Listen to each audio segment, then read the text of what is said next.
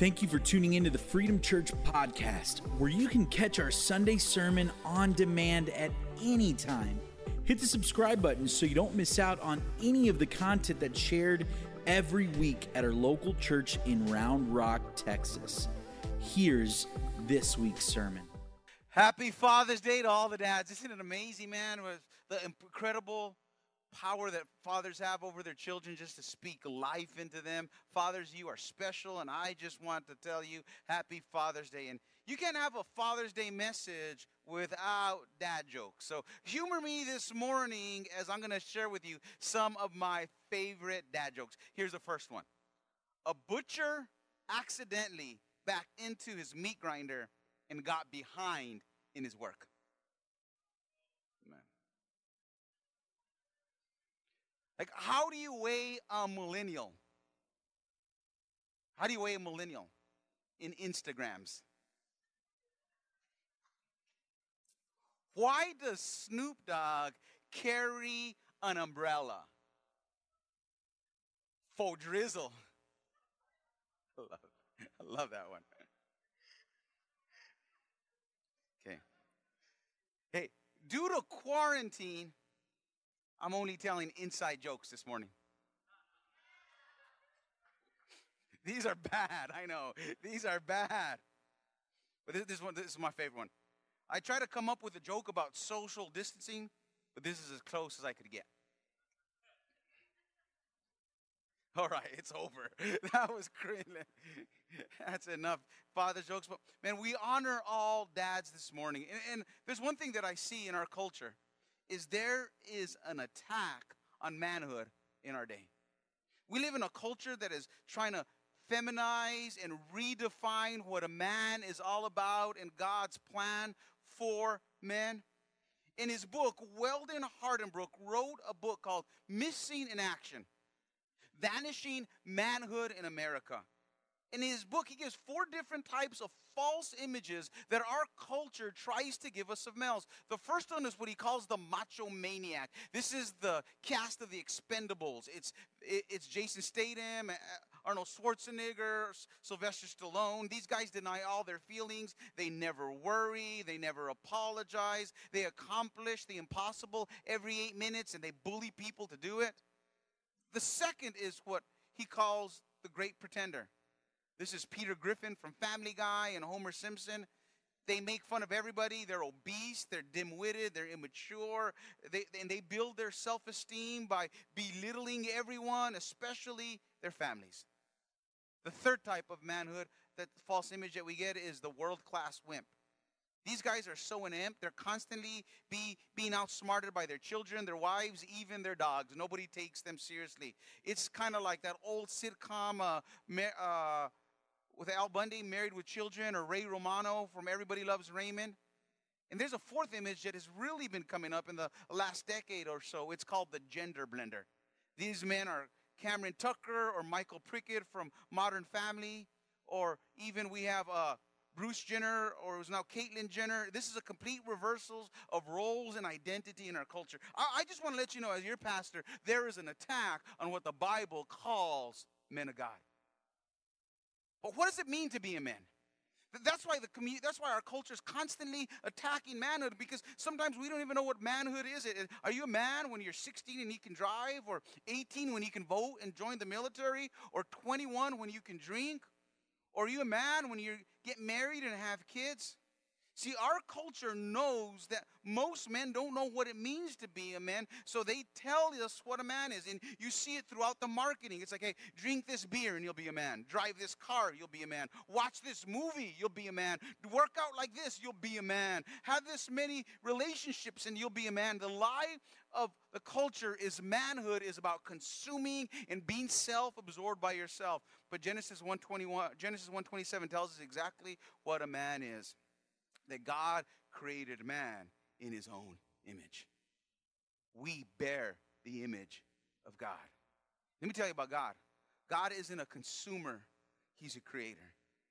And as men, we're called to be creators and cultivators. We are defined as men by the life that comes out of us. We have been given seed by God. That means we have the ability as men to give life. And our life should, man, give life and bring life to every arena of life. Our families, our jobs, our communities. Men are people that create life in others because we bear the image of God. See, the definition of manhood is this, is the aspired and desired definition at which others should arrive. It's looking at someone and saying, wow, that man acts and looks like I want to look like. And that was ultimately the person of Jesus Christ. And in Philippians chapter 2, the Apostle Paul gives a shout out to two men who exemplify the values that every man should aspire to have. The names of these men are Epaphroditus and Timothy. And in the book of Philippians, Paul writes this about these two men. In Philippians 2:20, he says this, that I have no one else like him. And then in Philippians 2:29, he says this of Epaphroditus, to honor men like him. Wouldn't you like the Apostle Paul to write that about you? How awesome would it be if our children and our families would say this about them, that there's nobody else like them, that we should honor them. And this morning, we're going to look at Philippians chapter 2, verse 19 through 30, and we're going to unpack the values that these men possessed and see what caused Paul to write this. The first value that we see here is compassion. We see it in Philippians 2:20. Paul writes this about Timothy. I have no one else like him. Who says this? Who takes, I want you to underline, circle, highlight that word, a genuine interest in your welfare. Paul uses the word genuine to describe his love for others. How would you like to be described as genuine by your friends, by your family? Like that person, that guy right there, that person, they're the real deal. That people can genuinely feel your love and care for them. Let me ask you a question this morning, Freedom Church, to both men and women. How's your compassion meter this morning? Man, pity looks at a need and walks by. Compassion stops and helps and loves others. Compassion is what Jesus showed as he got on the cross and died for our sins. And it was the compassionate caring of the early church, of the needy and the broken, that helped advance the church. The 2nd century philosopher named Aristides, who was not a Christian by any means, he wrote a letter to the Emperor Hadrian in 125 AD about the rise of Christianity and why Christianity was spreading. And this is what he said. They love one another from the widows, and they do not turn away their esteem, and they deliver the orphan from him who treats them harshly. And he who has gives to him who has not without boasting. And when they see a stranger, they take him into their homes and rejoice over him as a very brother. For they do not call themselves brethren after flesh, but brethren after the Spirit of God. They are found in their other writings, which are hard to utter and difficult for one to narrate, which are not only spoken in words, but also, I like this, wrought out in deeds. In other words, Aristides was saying, I can't explain it, but they live out what they believe. These people are the real deal. So let me ask you a question this morning. What would the unbelievers in your life and in our city say about our faith, about your faith? How would they describe the faith of the church?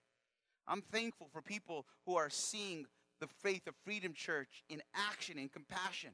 A couple weeks ago, I got an email from Judge Larson, who wrote me an email, and he said this, quote, thank you so much for sharing and helping Williamson County improve its family welfare system. I've heard such positive feedback from parents that participated in the program. In particular, I have heard what a difference Freedom Church has made in the lives of others. And he asked me to give him a call, and he asked me this, if we would be interested in hosting another class to help reunite families that are broken apart and mentor them and care for them. And he says in his court, he's had a couple of different occasions where somebody had come to the 3 Strands Ministry that we hosted right before COVID hit. And he said this, that people want to come to the church, and he says, I want to be a part of church like that because I don't feel judged, I feel loved, and I feel accepted. I thank God because it's the compassion and caring of others that brings people to Christ. Compassion is what should be driving men of God and women of God. Over the years, I prayed a couple of prayers that have increased my compassion. And I want to challenge you to pray these prayers this morning. But let me be honest with you. These prayers will change your life. It'll change what you dream about. It'll change how you spend your time, your energy, your effort. But I challenge you to pray these prayers. Here are two prayers that have changed my life that I pray constantly. First one is this: Lord, break my heart with the things that break your heart. Say that, pray that. Lord, break my heart with the things that break your heart. And another prayer I prayed since I was 19 years old is this: Lord, make me a father to the fatherless. Those are prayers right out of the heart of God. Those prayers have changed what I dream about, my goals. See, this is what I dream about. I dream about transitioning some of the homes in our property to kids that are aging out of the foster care system, that don't have a safety net of a family member. And I pray that one day the church would provide and step in, and we would be the father to the fatherless. I dream that we would continue to mentor and care for the kids of the Williamson Juvenile Detention Center. Do you know that according to statistics of the Department of Corrections, 85% of all youth in prison come from a fatherless home. And if there's one thing that the gospel teaches us, that we should not just father our children, but we should be a father to the fatherless. We should mentor and care for others. And I pray that we would continue to build that relationship, and God would use us in this place. One day I drive through the city many times, and I pray, and I look at the disenfranchised and those who are hurting, and I dream about building a freedom center here at Freedom Church where we would be able to teach English as a second language. We would teach job skills. We would be able to bring people in who need a little bit place to stay just for a while, to give them the start, that we would be the hands and the feet of Jesus, that we would be a church that never sleeps. These are the things that keep me up at night. This is why I dream. I believe that God wants us to be a church of compassion, not just to hear sermons, but to live out our faith. Because it's this type of faith that'll change the world. And that's what Paul commended Timothy for. A man of compassion. Once again, let me ask you the question this morning, Freedom Church. Where's your compassion meter at? How much do you love people? Because you cannot love God without loving people. He will give you a love for the broken. Second thing I see in this passage of godly quality is selflessness. He was selfless. Look at this, verse 20 and 21. I have no one else like him who takes a genuine interest in your welfare. For everyone looks at his own interests, selfishness, not those of Jesus Christ. Being selfless is the opposite of being prideful. See, pride produces selfishness, but selflessness produces humility. And Timothy, according to Paul, was always looking not after his own needs, but the needs of Jesus Christ. C.S. Lewis said this, that humility is not thinking less of yourself, but thinking about yourself less. And let's be honest. We all naturally think about ourselves first. Let me prove it to you. If I said, somebody in this room right now, they got a booger. You know, you're not going to be looking at your neighbor's booger. You're going to be looking, is it me? Is it me? Or if you take a picture, and there's a picture of everyone, you always look at whose picture first. Your picture first, right? And if your picture's good, who cares if your kid's going crazy, or your wife has her hair closed, and she's doing something, you post, it's on Instagram. That's what you post, because you want to look good first. So how do we live a selfless life? This is what Paul says. You look at the interests of Jesus. And the word Paul uses here is to spy for look, is to spy, is to plot. We are to intentionally look for ways to be like Jesus. In other words, we need to ask the question, what would Jesus do? I know it sounds cliche-ish, we've heard it all our lives, but that question comes straight out of this passage in how Paul lived his life, that Paul looked to do what Jesus did. In every situation, he looked to do what Jesus did. So how different would the world be that if in every situation we asked ourselves, what would Jesus do? In this argument with my spouse right now, how would Jesus respond? He would let her know, right? No, he wouldn't. What would Jesus do if his coworker insulted him? He'd throw punch him? No, he wouldn't. What would Jesus do with this needy neighbor who always comes and wants to take up all your time, and you just want to relax and they just want to talk and talk and talk? What would Jesus do? What would Jesus do with his time and his money and his resources? The next value I see in this passage is this. He was consistent. There's consistency. Look at verse 22. Timothy proved himself. He has served with me in the work of the gospel. Prove here means a test of character, means integrity. That means over the long haul, he showed himself to be a person worth trust. A big personality will make a great first impression, but success over the long haul is built on character. We know people who make big promises. They start off hard. They do the best that they can, but then after a while, they just kind of wane down. You can't trust them. You know them. They say, oh, I'm going to help you this Saturday. Don't worry. And they'll call you Friday right before. Oh, they make the biggest promises, but they let you down the most. They lack consistency. Let me tell you this. Consistency is what's going to determine how great your life becomes. Life is not a sprint, it's a marathon. I like what Rick Warren said one time, that we can overestimate what we do in 10 years and underestimate what we do with a lifetime of consistency. We raise our kids one day, one Bible study, one compliment, one word of blessing, one game at a time. We build our marriages, one compliment, one act of selflessness, one day, one moment at a time. And it's that consistency.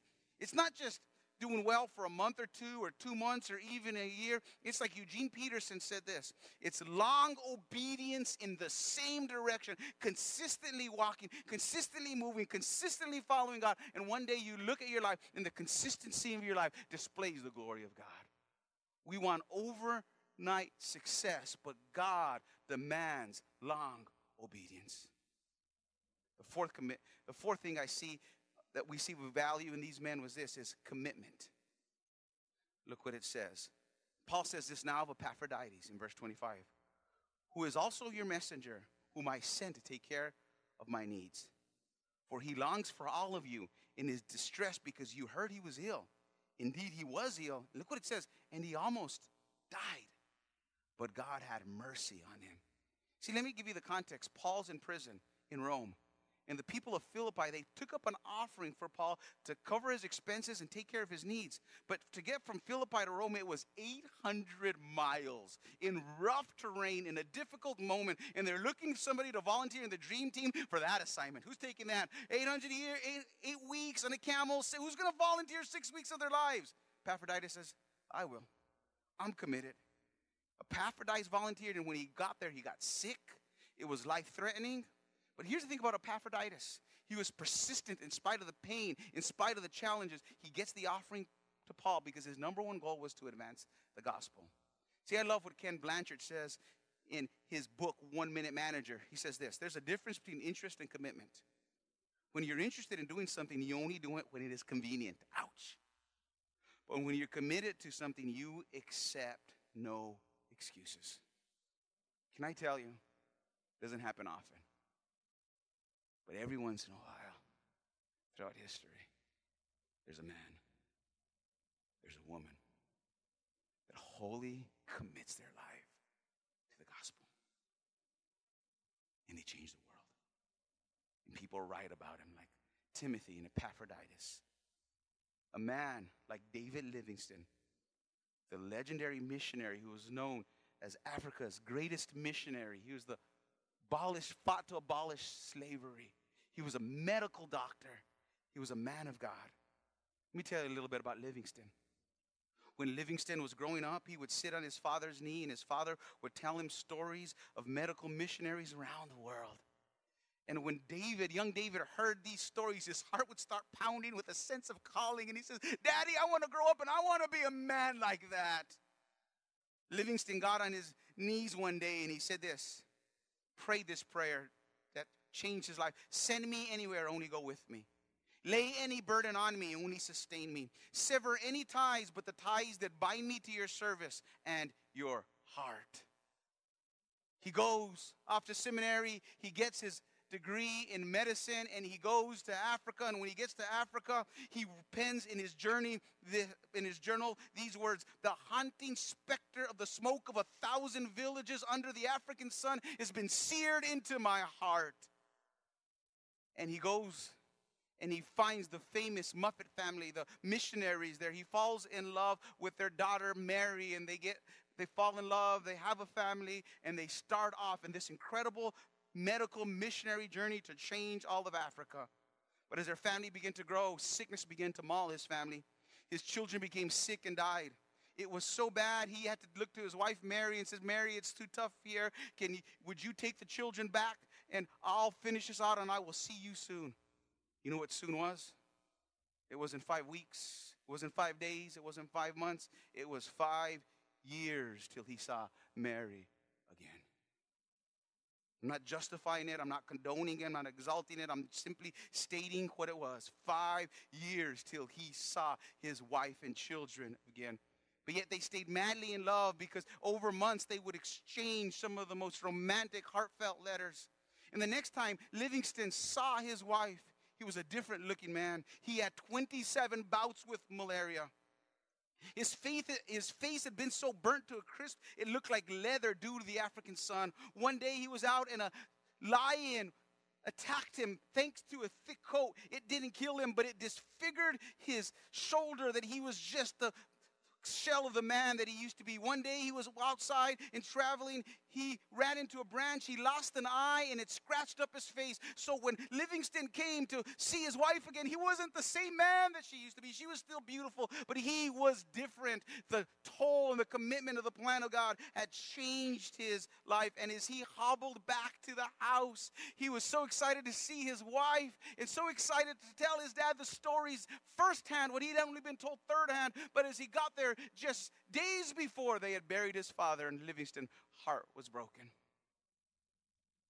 As he tried to transition back to the life he knew, one day he looked at his wife, Mary, and said, honey, the haunting specter of the smoke of 1,000 villages is still burning in my heart. I have to go back. And he went back. He says, Mary said, it's good that I continue raising the kids. So she raised the kids. And when the kids were grown, Mary once again joined him in Africa, where she was born as a missionary's daughter. But the worst had happened. The thing that he had dreaded, the very day she set foot on African soil again, she contracted a disease that her body couldn't fight again. A few days later, they buried her within days. He stood by his grave, one onlooker said, and he wept and wept bitterly. Somebody heard him weeping so loudly and crying out, and he prayed this prayer: my Jesus, my King, my life, my all, I again consecrate my life to thee. I shall place no value in anything I possess or in anything I do, except in relation to thy kingdom and thy service. And after that prayer, he said the words of the Lord came to him, that he had remembered all those lives. Says, lo, I am with you always, even into the end of the age. And Livingston went out in his commitment to take the gospel to the continent of Africa. And historians tell us that as he was there, he went back to his village, and when he got there, he found out that somebody had played a dirty, cruel trick on him. They stole all his medication. And his body was so mauled and so broken down that only the medication would bring relief to his body, as he was in pain, groaning. Unable to find medication, he got on his knees and he cried out to God, and he said this. He said, God, you promised that you'd be with me always to the end of the age. And he said, God, I need that medicine. As he finished praying that prayer, he saw someone walking towards him. It wasn't an African, it was a white man. And he says the famous words, David Livingston, I presume? And he said, yes, I'm David Livingston. The man said, I am Henry M. Stanley. And I've been commissioned by the papers to write a story about your life. He said, Mr. Livingston, I want you to know 2 things about me before we get started. I'm the biggest swaggering atheist on the face of the earth. Don't try to convert me, because it won't work. And number 2, I have the medication for you that someone sent. 4 months later, the biggest swaggering atheist on the face of the earth became a Christian on African soil. He wrote the 2-volume biography titled Livingston of Africa by Henry M. Stanley, one of the most beautifully, brilliantly written autobiographies if you've ever written. If you've never read that book, read that book. Your faith will be inspired and challenged. As time went on, Livingston got so weak he couldn't hardly walk, so they would carry him on a stretcher from village to village to preach the gospel. One day he got so sick, he asked his national brothers to take him back so home he couldn't even hardly breathe. And they brought him home. And when they brought him home, he asked him, would you put me in a position to pray? So they put him on his knees to pray. And when he would pray, they would say, it was such a holy time.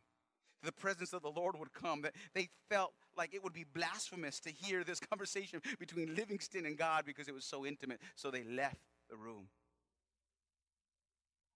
After several minutes, somebody came to talk to Livingston. He was still on his knees. They said, wait. Then half an hour went by. He said, he's still praying. An hour went by. He said, he's still praying. Finally, somebody concerned about that he was weak, they went over there to check on his well-being. They grabbed him by the shoulder. They shook him, and he fell over. He was dead. He died the way he lived, in the presence of God, committed to the Lord. Commitment to God. The fifth thing, value I want you to see from these men is this. It's courage. Look at verse 29.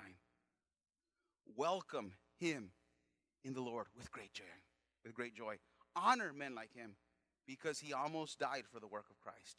Underline this word, risking his life to make up for the help that you could not give me. Risking in the Greek literally means this, hazarding his life. It's a gambling term. It means to stake everything you got on a dice roll.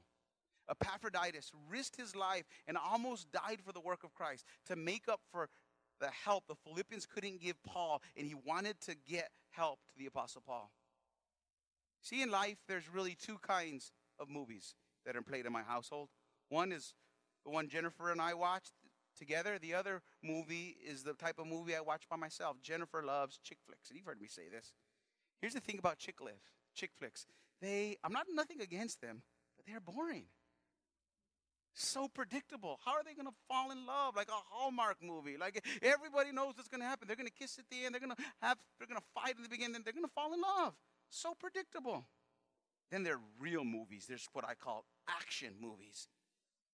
This is Braveheart, Gladiator, Rocky. And then even my favorite movie, one of my favorite scenes of all time is that scene from Braveheart where William Wallace, played by Mel Gibson, he paints his face blue. He's riding on a horse, and he says this, many of you would trade all these days, I could hear him say it, just for one day to come back and tell your enemies, they may take our lives, but they may never take our freedom. And you're like, yes, you want to paint your face. You want to fight your guts out. You want to be out there.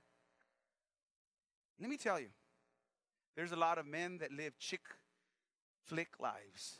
There's a lot of Christians that live chick flick lives. It's predictable. It's boring. But yet God's calling us to live an action life. A life that would change the world. A life that changes everything. You know, so many Christians, not just men, are bored and they're unfulfilled. They don't have anything to live for, no challenges, no goals bigger than themselves. They've lost the spirit of adventure that they had when they were young. They aren't risking anymore. When you stop risking, you start dying. See, let me tell you, as God's people, as men and women, we were created for more than just cheering on a sports team or decorating a house or conquering a video game. God has made us for one thing, and that is to display his glory. And let me say this. If you aren't doing anything that scares you and is causing you to risk, you aren't living. Here's what I've known in following Jesus. When you follow Jesus, it's always going to take you out of your comfort zone into the faith zone. Look at Abraham. He left everything he knew to follow God. Daniel was there in the face of a lion. David was in front of Goliath. The disciples left everything and were eventually opponents to Rome.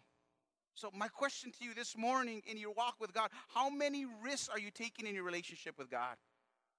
Some of the reasons that we find faith in church sometimes unfulfilling is because it doesn't cost us. There's no risk to us. We are living chick flick lives when God is saying, I want you to walk in a Braveheart calling that I have for your life that'll make a difference in a city, in a community, and not just your family, but the families of others, because you are my child. You were created in the image of God to display the glory of God in your day. And let me tell you about this. This type of faith will constantly put you in awkward positions. It'll constantly cause you like, wow, Lord, you want me to do that?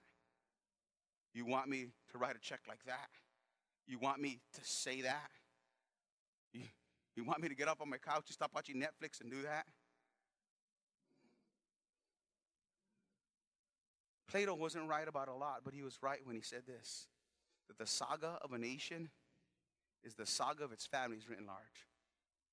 In our day, our nation is in as much turmoil as it's ever been. And it's not going to turn around morally on its own. Politics won't bring solutions to our problems. I don't care if you're riding a donkey or an elephant, if you lean to the left or to the right. Education can't fix a culture. Only Jesus can bring the change that we need to the core. And God calls us to share Jesus with everyone. And sometimes those conversations are going to cause us to risk and be courageous. It's going to be pretty difficult when we get to heaven. You've heard me say this and explain to the Apostle Paul when we're all in the Bema Seat judgment and we're all looking at that. They go, why didn't you share the gospel, man? Can you imagine Paul up in heaven asking you, hey, how come you had a hard time doing this? Were you threatened by prison? No. Was there a lot of persecution? No. Did they say they were going to torture you, cut off your head? No. Well, why didn't you share with the people around you? It was awkward. That's going to be the biggest awkward conversation of all eternity. To me, one of the most tragic verses in the Bible is when Paul says of Timothy, I have no one like him. Timothy and Epaphroditus were just ordinary guys, yet 2,000 years later, we are talking about them. This is what I want to challenge you. Live your life for something that is bigger than yourself. Live with these qualities, these values. And you might not be able to change the whole world, but you can change one person's world. Thanks again for listening to the Freedom Church podcast. We hope that you were inspired and motivated to continue to grow in your faith. Don't forget to subscribe and share with others.